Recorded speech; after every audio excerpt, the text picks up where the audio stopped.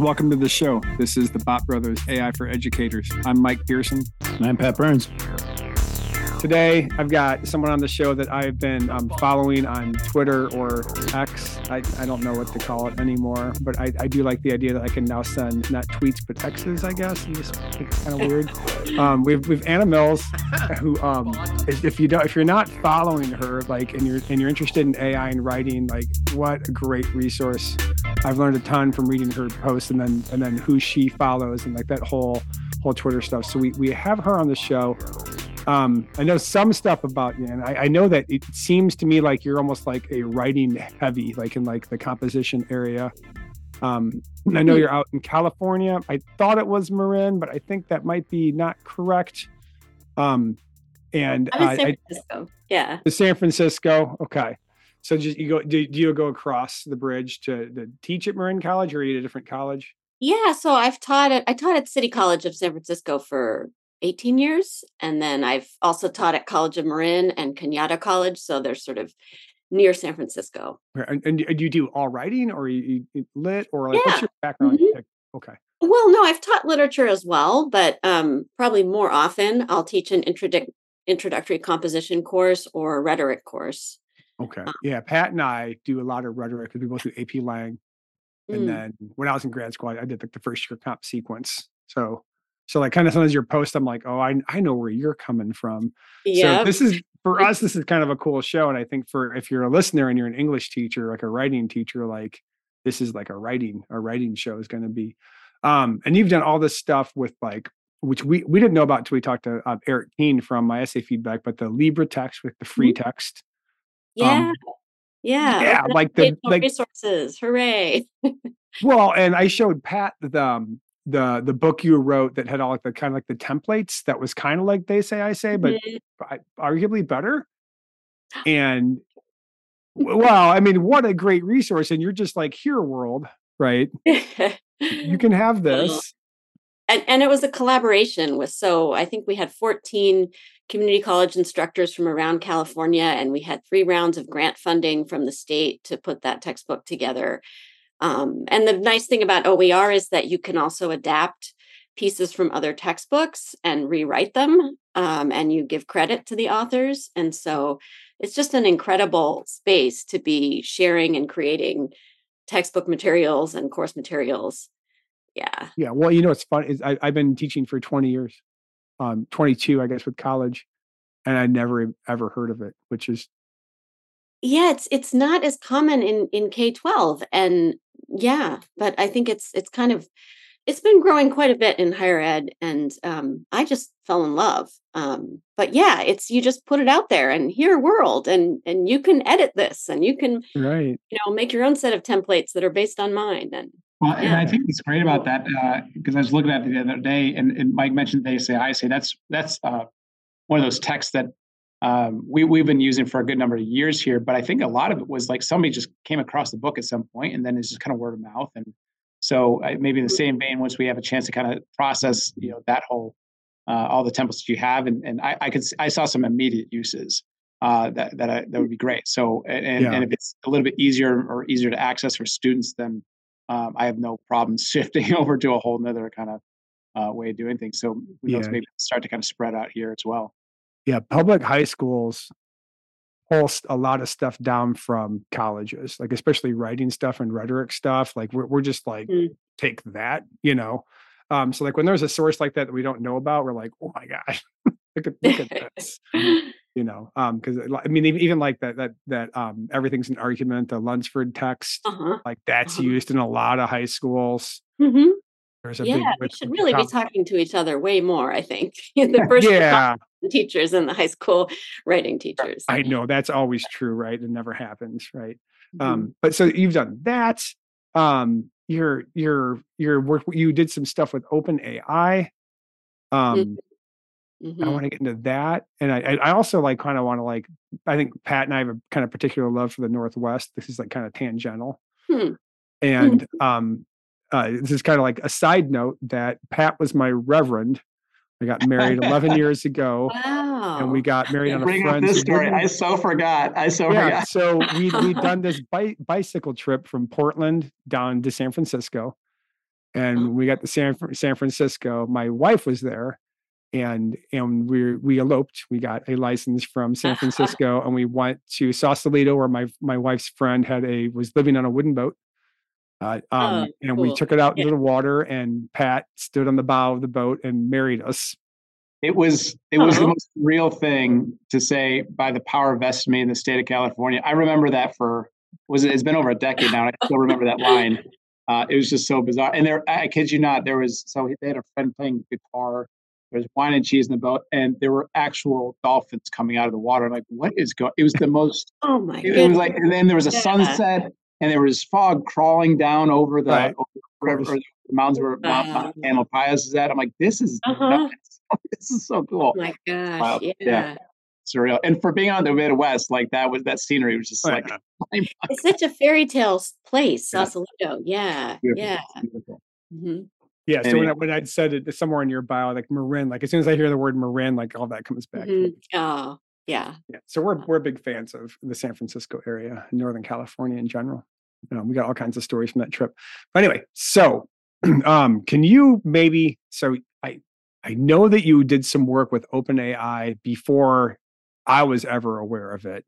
Can you maybe talk a little bit about like how you got hooked into OpenAI and the large language model, and how can you, Mhm. like, or is there Mhm. like Sure. non-disclosure Yeah. stuff where you're like, I can't No, talk about no, it? no. I can talk about it. Yeah. Yeah. Now that, yeah, that's way in the past. There was non-disclosure, but that was before GPT-4 came out. So, Okay. um, it was just a strange story because in June 2022, I was preparing a proposal for the College Conference on Composition and Communication. That's the college arm Forces. of the NCTE, right? I was preparing a proposal about my textbook and the approach of using they say, I say style templates. And I shared it with my best friend, who's a sociology professor. And she said, well, this is fine, but why don't you make it a little sexier? Why don't you talk about AI? And I was like, AI, you Right. know? And so I started researching, and it was kind of this overwhelming sense of adrenaline for about a month. Because even at that time, you could use basically something pretty close to the level of ChatGPT. It just looked more technical. So Okay. working with GPT-3 in the OpenAI playground was really not very different from what came along in November. But you had to get past that hurdle of like, this looks like coding. This Right. looks like there's all these strange words and temperature and top Yes. P, and you just had to be okay with that being there, you know? And so I just kind of had this intense sort of crush and, went into the vortex of really jumping into the social media discussion that was already happening among educators there, and starting to write about it and approaching it from this like, well, let's do this collaboratively. Let's make open resources about it. Let's talk to each other because this is clearly a big deal and it's very complex and exciting and scary and nuanced and all these things. Right. So I thought, let's get a resource list together. Let me play with this, see how well it does at creating essays. I was on social media. I was also in the OpenAI developers forum. I just got on there, and there really weren't many educators on there. Right. Right. And so I think that's how the person from the red teaming process at OpenAI found me and just said, I'd like to talk to you about this. And do you want to be involved in red teaming, which just means the kind of the testing of the system before they release it so for is that like a harm. beta? Is that like a beta then? Is that essentially Yeah. okay? Yeah. So they And then were what do you? testing that GPT-4 before they even put out ChatGPT, and before they released that more sophisticated model, which I think was what, in April of 2023. So they were testing it, and they were committed to kind of seeing how bad are some of the harms that could happen with misuse of this system, and how can we, and still tweaking it before they released it to see if they could Right. prevent that. So I was just one of a whole team of people who were testing for different kinds of possible harms. And as far as I know, I was the only educator, which I would have loved if they had opened that up to involve more people. But I said, well, hey, at least there's one educator. I don't know. And so it wasn't really what red teaming is mostly for things like bias and is it going to help you build a bomb Okay. and misinformation. But in this case, they said, well, we are also interested in harms to students and possible learning loss and what are the impacts on academic integrity. And so they just had me Huh. write kind of a report about that and test specifically for how well it did on academic essays. So I did that as a contractor for a few months, and then that just gave me a sense of like, what is it capable of? It's still, of course, is not perfect and still fabricates and still has the same problems as GPT-3 and ChatGPT 3.5. But I got a more of a feel for that level of sophistication and how, as you prompt it different ways, it does do things that you thought it couldn't do, etc. Well, is it? I know when we were kind of prepping for the show, I was looking at your background. I know Mike knows your background a little bit better than I do, but I noticed you had the article from the Chronicle of Higher Education. This piece, for our audience, if they're interested, it's just called "ChatGPT Just Got Better." What does that mean for our writing assignments? That was back in March. Right. I was really curious as to so I was reading through that, and a lot of what was written there, I've kind of come to figure out too. But I wasn't sure if since then, because it's been, 6 months almost, if you've noticed any sort of shifts, changes with ChatGPT or any sort of updates of sorts that could be spoken to. Yeah, I mean, I would say the biggest changes. So there's no new model, there's no retraining because that's such a huge investment. And they've also said they're not training the next model because they want regulation to happen first. But they have been bringing in all these plugins. So what you could do 6 months ago is upload a file or ask it to analyze an image. You can do that now with Bing AI, or have the Wikipedia plugin. So it's searching Wikipedia to inform its answer, or the browsing capabilities. There's math capabilities with Wolfram plugin. So this whole library of systems you can connect it to. I think that's where there's a lot of new capacity, and people haven't really got their heads around that you can upload multiple files to it and it'll just work with those files. It'll even sort of use code to do things with them and produce new files in different formats with its text. And Ethan Mollick has been exploring a lot of that online, the Wharton Business School professor. Yeah, he's a great resource too. Yeah, I'd love to talk to him, but I think he's right busier than everyone else. Yeah. Well, so here's a question with that, because I've kind of wondered with regards to, there have been PDFs I've tried uploading before, right? There's a plugin. Yeah. Does that mean that if you upload a PDF of some file or whatever that it's just text, that would also kind of help serve for training their systems too then? Or is it somehow, I don't know if you can speak to that. I don't know if you know anything about that. Yeah. I mean, my understanding, so when you look at the privacy policy, if you're working with ChatGPT, I think they can use that data to they're not using it immediately to train their models, but they are maybe using it in some way to improve their product. It's a pretty broad permission. If you're using the API, they have a lot less leeway to do that. So if you're using apps that build on top of it, then maybe your privacy might be more protected. And that what they can do with your data is more limited. But yeah, you can definitely, and it's not that, I don't think what they would do with the file is different than what they would do with your text, so it'd be the same concerns about what should I share with the model. Okay.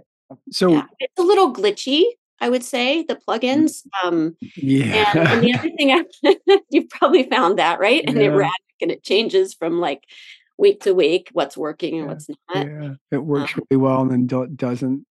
yeah. The other big change is that Claude 2, so Anthropic, the company released Hmm. that model. So I've been using that lately as well. And, you can upload multiple files there, and it's pretty convenient and pretty probably parallel or close to the level of GPT-4. So I think that's a shift that we've Yeah, I got. like that you can Alternative. dump more into Claude. Yeah. You can you can put a lot of text into Claude, Mm-hmm. to work with it. Like, I mean, even for this show, like at times we'll dump the entire transcript into it and be like, give us some, Yeah. right. And with Chat GPT, you have to like divide it up because like it's a lot of Yeah. text and it's kind of annoying. So I think it's only 4 you can upload. Can you upload documents to 3.5 for Chat GPT, or is it only because I just use I 4? haven't So tried. Yeah, I'm just using 4. Um, yeah. but I know like with Claude, you don't have to have a premium subscription to be Mhm. using, like, I don't pay for that. I'm doing it on Poe.com, and I haven't paid for that yet. Okay. So I think this isn't necessarily behind a paywall at this point. What have you so I've like played with spreadsheets and like low level data Mhm, analysis, right? mhm, Have you done anything like when you're uploading documents, have you done anything that you're kind of like, oh, that's useful and cool, and I can use that with students, or I mhm. can use that with teaching, like anything, or just something that you did that you're like, Yeah. holy smokes, it just did that, and I don't know what to do with that. Yeah. Uh-huh. Yeah, I just took like 4 blog posts from a group that I'm on and said, write an update based on these blog posts of this length. And it did a pretty reasonable job. Mhm. Although it was a little more positive about AI than necessarily the group had been. So, and I've noticed that over time that um so yeah, I mean, I did that. I downloaded all the comments from my resource list and I uploaded that and said, "Will you pull out the positive comments?" But I Right. had to double check. And I did find that it did some very strange things trying to count the comments. So I think like Mhm. it can seem amazing for data analysis, but then you can't trust it. So it's a question of, is it actually saving you time, and how much can I go back and check everything it just told me? Um, yeah, so I think it's kind of a messy I picture. know. I've spent so much time playing around being like, I don't even know if that's Mm. right. And then you end Yeah. up counting it yourself. I'm like, I could have, like last year I was writing a rec letter for a student teacher. And I was like, I'm going to see what happens if I, have Chat GPT do it. And so I had Chat GPT 4 do something.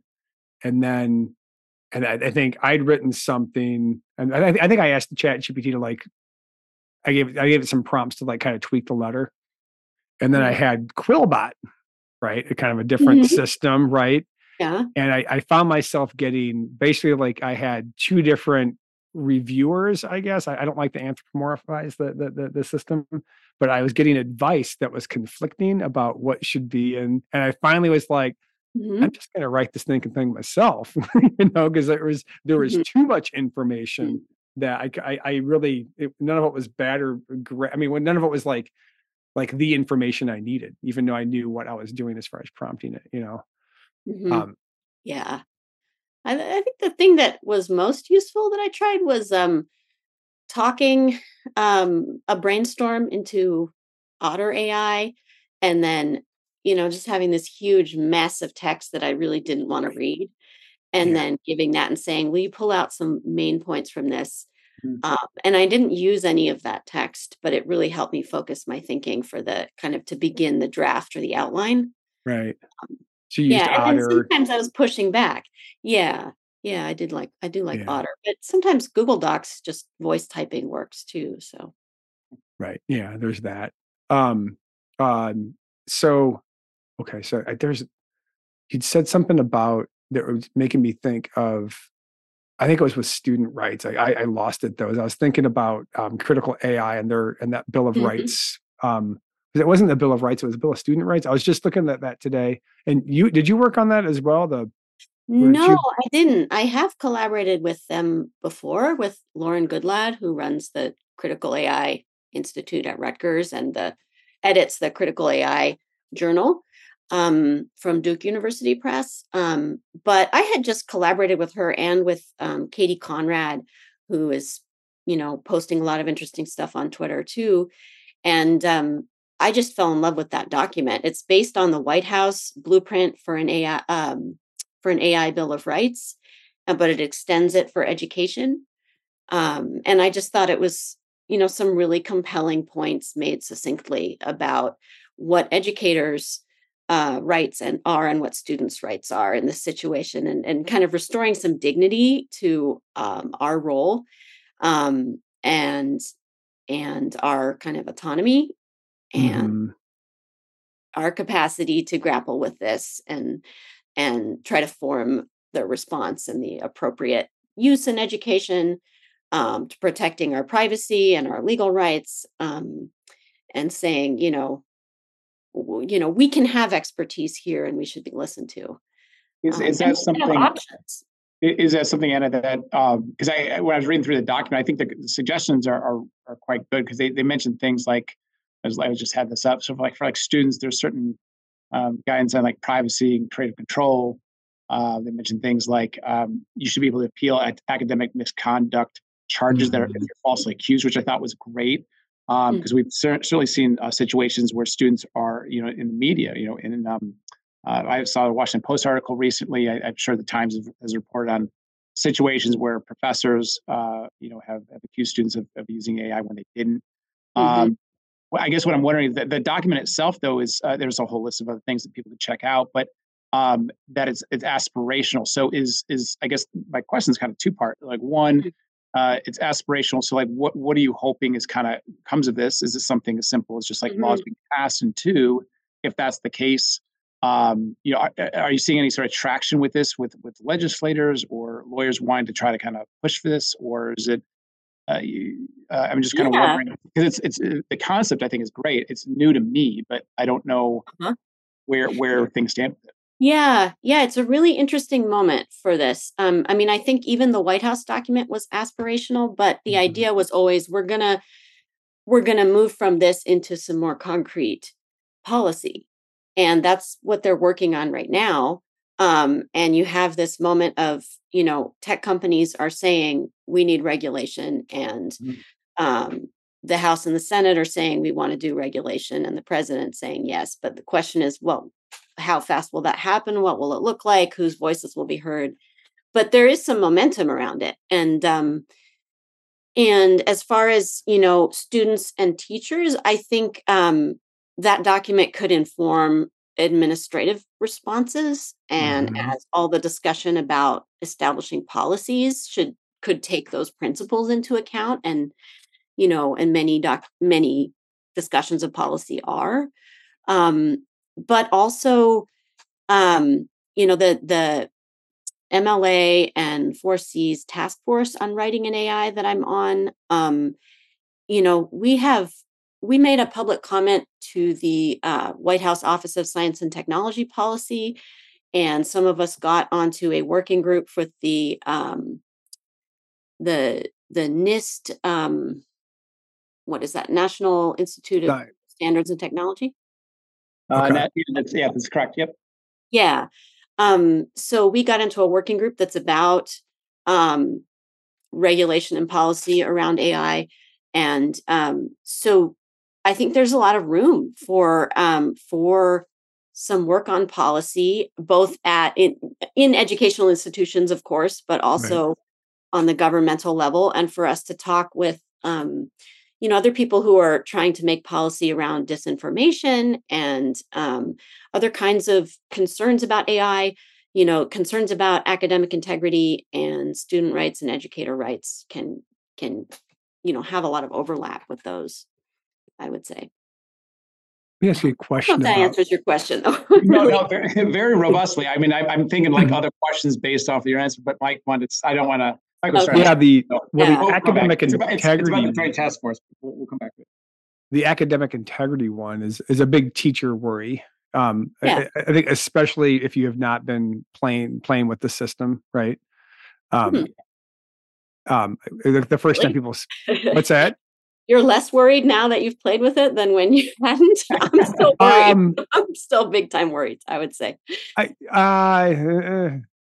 No, I'm that's fine. Yeah, tell me what you really think. no, I mean, like, I've taught high school for so long that kids have always tried to get around stuff, you know, Yeah, so yeah, right. right, And I right. think I've been thinking about this a lot. I think that the distinction between one of the distinctions between college and university and high school is that the high schools we have our kids in front of us a lot.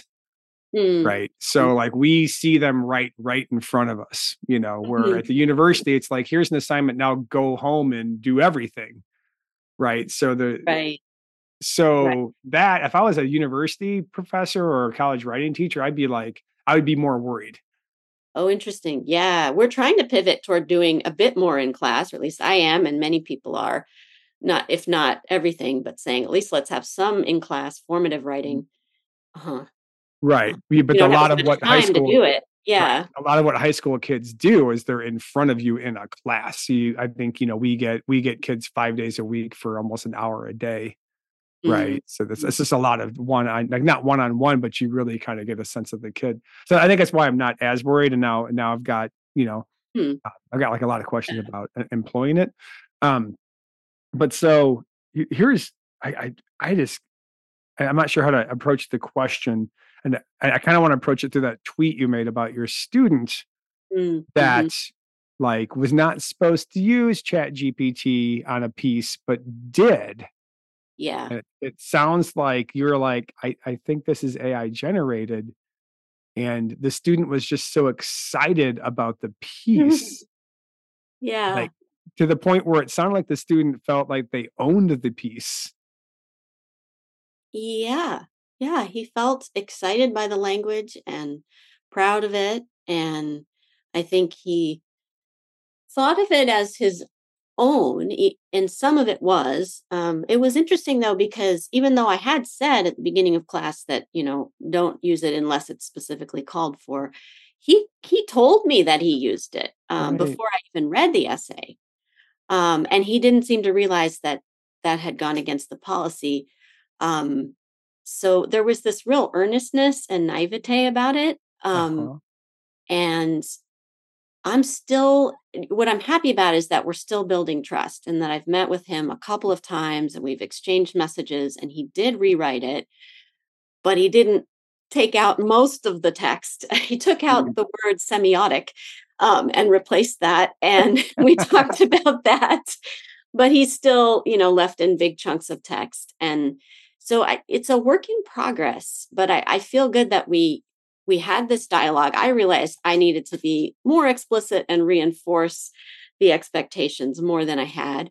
Um, and I do think that maybe did still feels like he's built a little confidence and he's coming back from bad Yeah. experiences with a previous class. Yeah. Um, but obviously it's not where I want it to be because he doesn't that's not his voice. It's not mostly his ideas Mhm. what he turned in. But I love that he feels like that academic language that he's somehow claimed it and that he is not shut off from it. Um, Right. and that he kind of appreciates the rhythms of it and the complexity of the sentences and that there's a sense of attraction to that that is something I would hope students would begin to feel as readers, right, of that Yeah. kind of text. So it's very mixed, but yeah, so I'm curious what Well, your well, response is to that. so I keep on. I think I even tweeted this at you or Xed it or whatever you say. Yeah. And by the way, Mike and I may not agree on this point. Just to be Uh, clear. I'm looking at his face. I'm like, I don't know if I'm going to like what or agree with what he's got to say. So Well, so I come from a music background, right? And like guitar and bands, punk rock bands and all that stuff and recording music. And it was laborious. You'd have to practice, right? And know your instrument mm, and like know what you were doing. Well, not maybe not so much with punk rock is like kind of like a push for everything, but like just like to be a musician, right? To put something together and you have to rehearse people and to spend the time and all that. And then the internet happened and you could download like all these tools like you mm, like Acid Pro, which was like a looping program, and like all and sampling with all the hip hop people were doing. So they're just taking stuff and sampling and kind of making pastiche work. And you kind of generate this whole new music. You see where I'm going. I see you nodding. And all of a sudden you could like record all of the stuff in your basement by yourself through using loops and have a new creation built on little snippets of other people's work. Mm-hmm. Right. Like And patch then writing. Yeah. Mhm. and the thing is like when you create music on a computer digitally, like, and you're using everyone else's like stuff that they've created, like their loops and their riffs and all that, like you didn't create any of that, but you put it together, you're kind of producing music, but you're not writing music. Right. Uh-huh. So, and then you at the end of it, you're like, I own this. I made this piece of music. Hmm. Right. And then so here I'm going to drive this even further. Like, so this, our little podcast, like needed a song. Right. So while my girls were in the tub one night, I got twin 5-year-old girls. Uh-huh. I've got 10 minutes. I pull out my phone and I have an iPhone. I've never used GarageBand at all on the iPhone. And I pull it out and I'm a musician, so I can figure it out. And in 10 minutes, I do the song for the show. Oh, wow. Yeah. Right. Yeah. Right, that in 1992, that would have taken me get the musicians together, write the stuff, rehearse it, record it, blah, blah, blah, blah, blah, blah, blah, and I did 10 minutes, and now it's like the podcast song, like, whether you like it or not, but Wow. someone might Yeah. like it. They might be like, "Oh, that's a good tune," and I'm like, "Yeah, I wrote a good song," and literally what I did is I tapped on my iPhone, Uh-huh. right, the Yeah. chords, and put a beat behind it, and a bass line, and boom, it's a song. And I keep on in my head, I'm like, is this where writing's going? That you just boop, boop, boop, boop, essay. Here, Miss Mills, here's my essay I'm so proud of. Right. But I know that's the sound I make too. well, I'm curious what Pat's reaction is. You were going to disagree, maybe. Um, there's a part of me that I hear where Mike's coming from that. I feel like um, it, I think the problem that I have with that is I'm not saying that there's not space for maybe a course where maybe that's kind of what you're tasked with doing. But I Mhm. guess I think of it, and maybe this is a false analogy, but it makes me think about. So Mike's bringing up all these music kind of references and programs that you can create stuff on your own. I think that's fine, but we still have orchestra classes. We still teach, Mhm. band. That there's still spaces for that.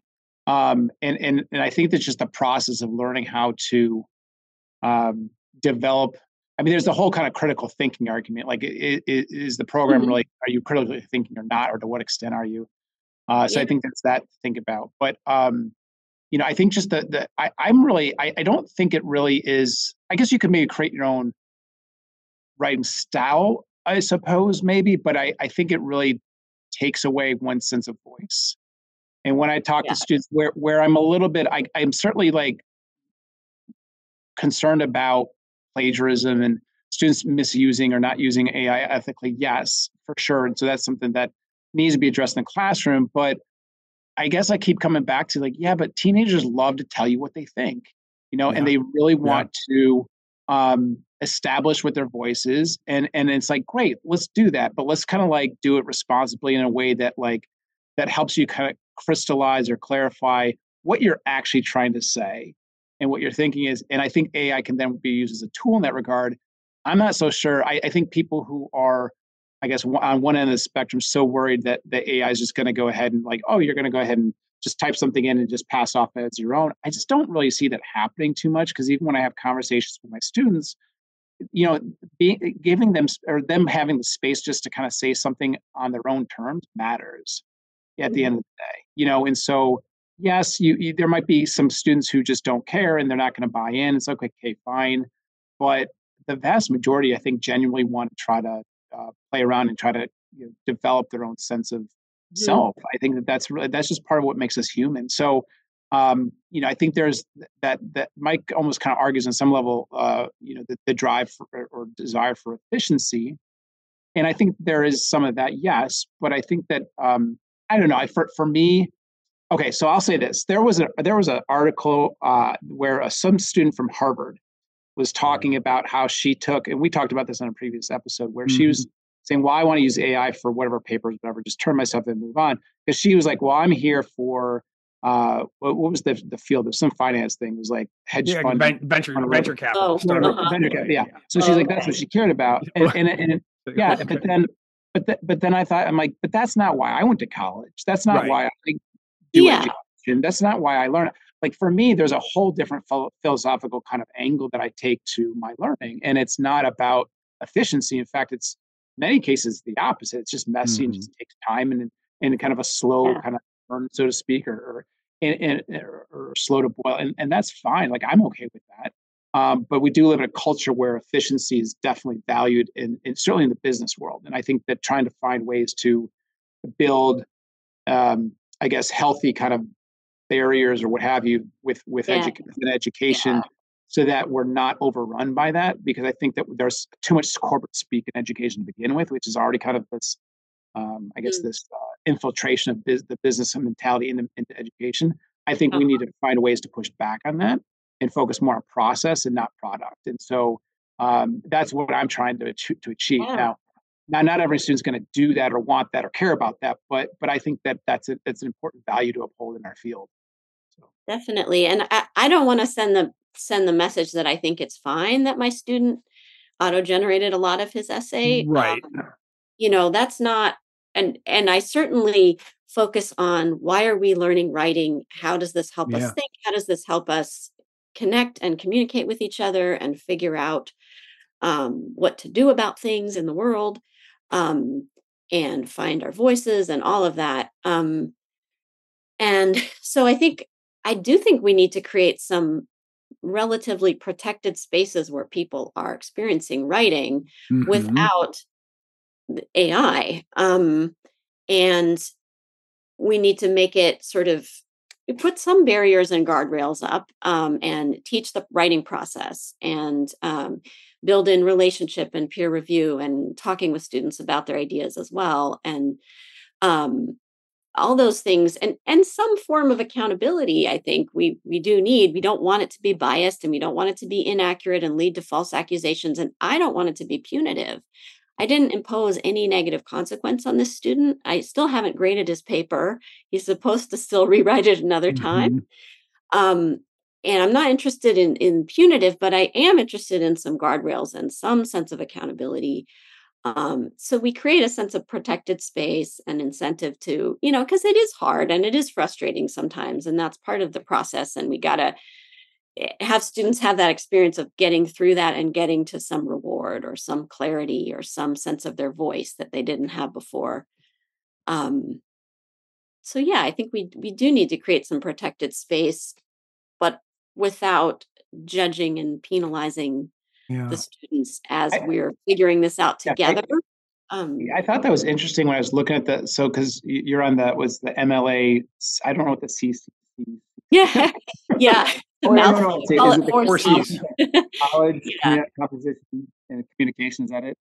yep, that's it. Well, so that joint task force on writing an AI, like it gets Mhm, into that idea of not trying to police essentially, right, or surveil discipline, punch. I think is what they say. That surprised me. I'll have to say, if only because my bearing, I think, growing up, maybe it's just the impact of my teachers is that I always felt like it was almost like like just shy of a crime to like mm, mess up on a source citation. And in some respects, I guess that's protected me through the years as a student and as an academic. But I was surprised that MLA seems to be okay with that language. That because it seems to me that they would not that they want us to police, but that they want us to definitely be very strong and firm about making sure that students are citing properly. But I do have my mm. questions about how do you cite something that you can't really regenerate or kicks out different results every time. But I Yeah, don't know your thoughts on yeah, that. I think it's a work in progress. I mean, they have set out guidelines for citation, Mhm. Mhm. and you can share the record of your chat session, which I think is helpful as a web link. And you can give the date of your generation and the prompt that you used. And Mhm. hopefully, we could also acknowledge that whatever it's giving us is based on human written text that it was trained on. that aren't identified. But I wouldn't say that the task force is saying it's fine and students should do whatever they want at all. But I think it's part of this bigger discussion in higher ed about academic integrity and concern about systems like Turnitin that Right. may be using student data. There's privacy concerns. There's concerns about bias against and whose work is being flagged as possibly AI, and how is EdTech profiting off of, they want to sell this detection system that's not Mhm. very accurate and that is biased and that may lead to false accusations. Of course, Turnitin doesn't, they try to educate people about what it is and what it isn't, but and there's just larger concerns about a culture of policing. But I think that we're working on a new working paper, hopefully in the task force, about policy and about how we might approach this question of academic integrity in a way that's not punitive, but that still creates some accountability and some clear guidelines about ethical use of sources that builds on all these academic values around source citation and giving credit as part of this larger conversation of around knowledge. So yeah, I mean, I wouldn't say we're cavalier about it at all. Yeah, um and I didn't mean to suggest that. It was just more. okay. Yeah, I'm sorry Yeah. if it came across that way. It wasn't my intent.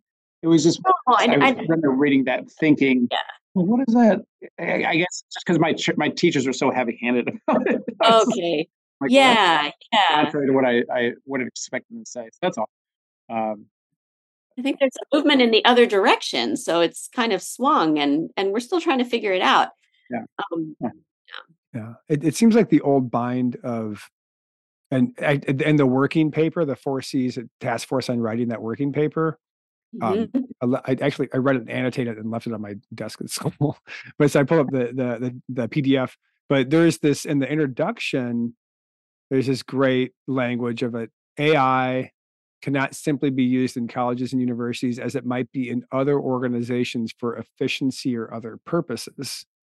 Uh-huh. Right. To this end, we believe the primary work of educators is to support students' intellectual and social development and to foster exploration and creativity rather than to surveil, discipline, or punish students.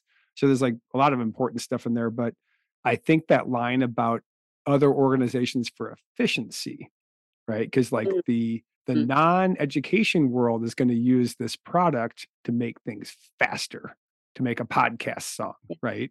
Like to 10x your whatever, to like Mhm. to go faster, to do more marketing, to get more Twitter storms going, like to do whatever, right? Mhm. And it's the kind of like the ongoing continual like educational bind that like teachers or educators were trying to teach, but you have like a mass public or mass media or mass politicians saying, well, education should be about getting jobs. You should be doing job skills, right? It Mhm. should be something that gets you something. Like you hear a lot of that language, and that's the language of efficiency, right? So Mhm. if people say the reason you go to school is to get a good job in the end, and that your goal is that job, then you do anything possible to get there, right? Which goes Right. which goes against the whole like, well, no, you're going to school to learn and to think and to Mhm. connect, and it's all the stuff that writing in the humanities really works on, right?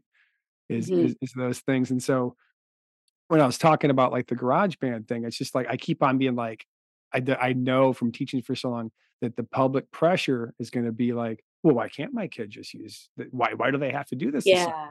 Why do they Right. have to read this book? He can just have they can just have whatever AI system read it and spit out the main points. Like, why do you have to do that?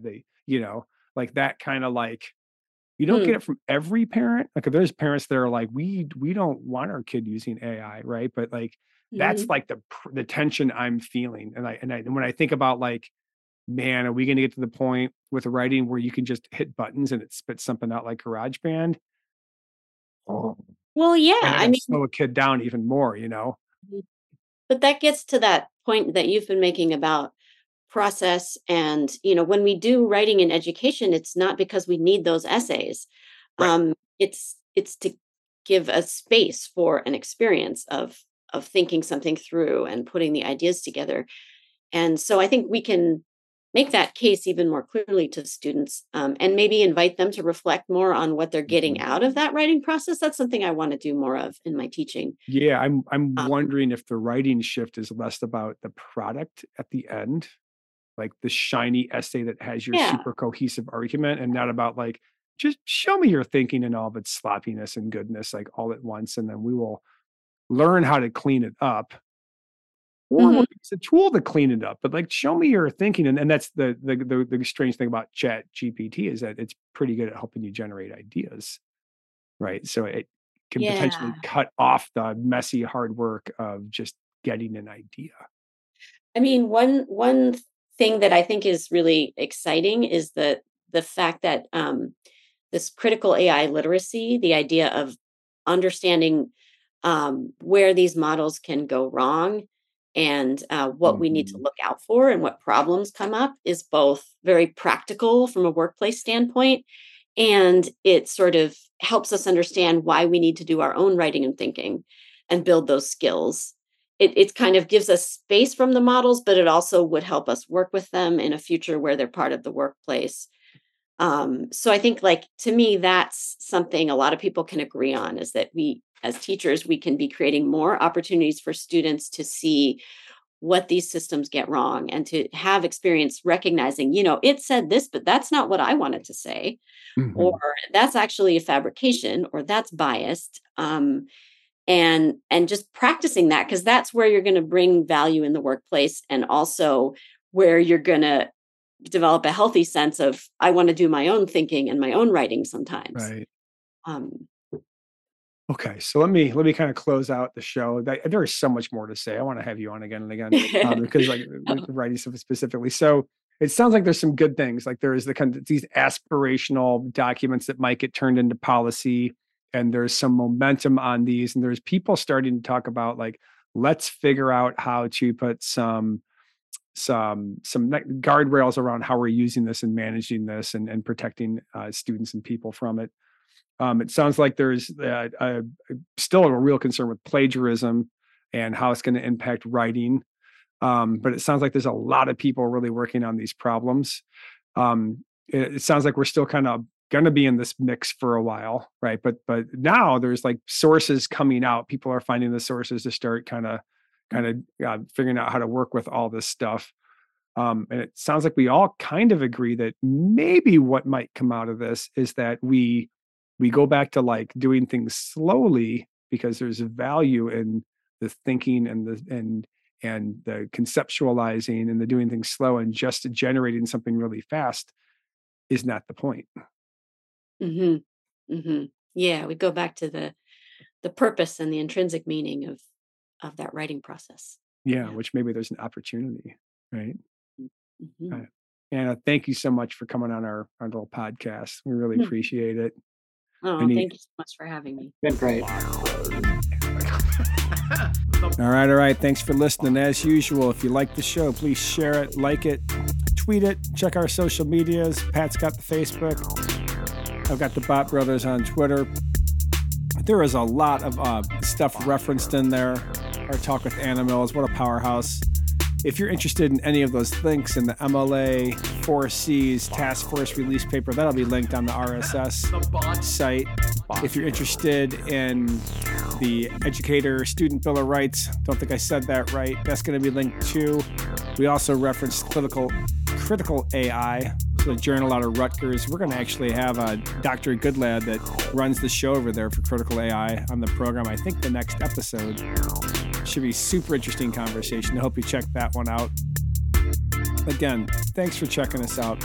Share us with your friends. Have a good one.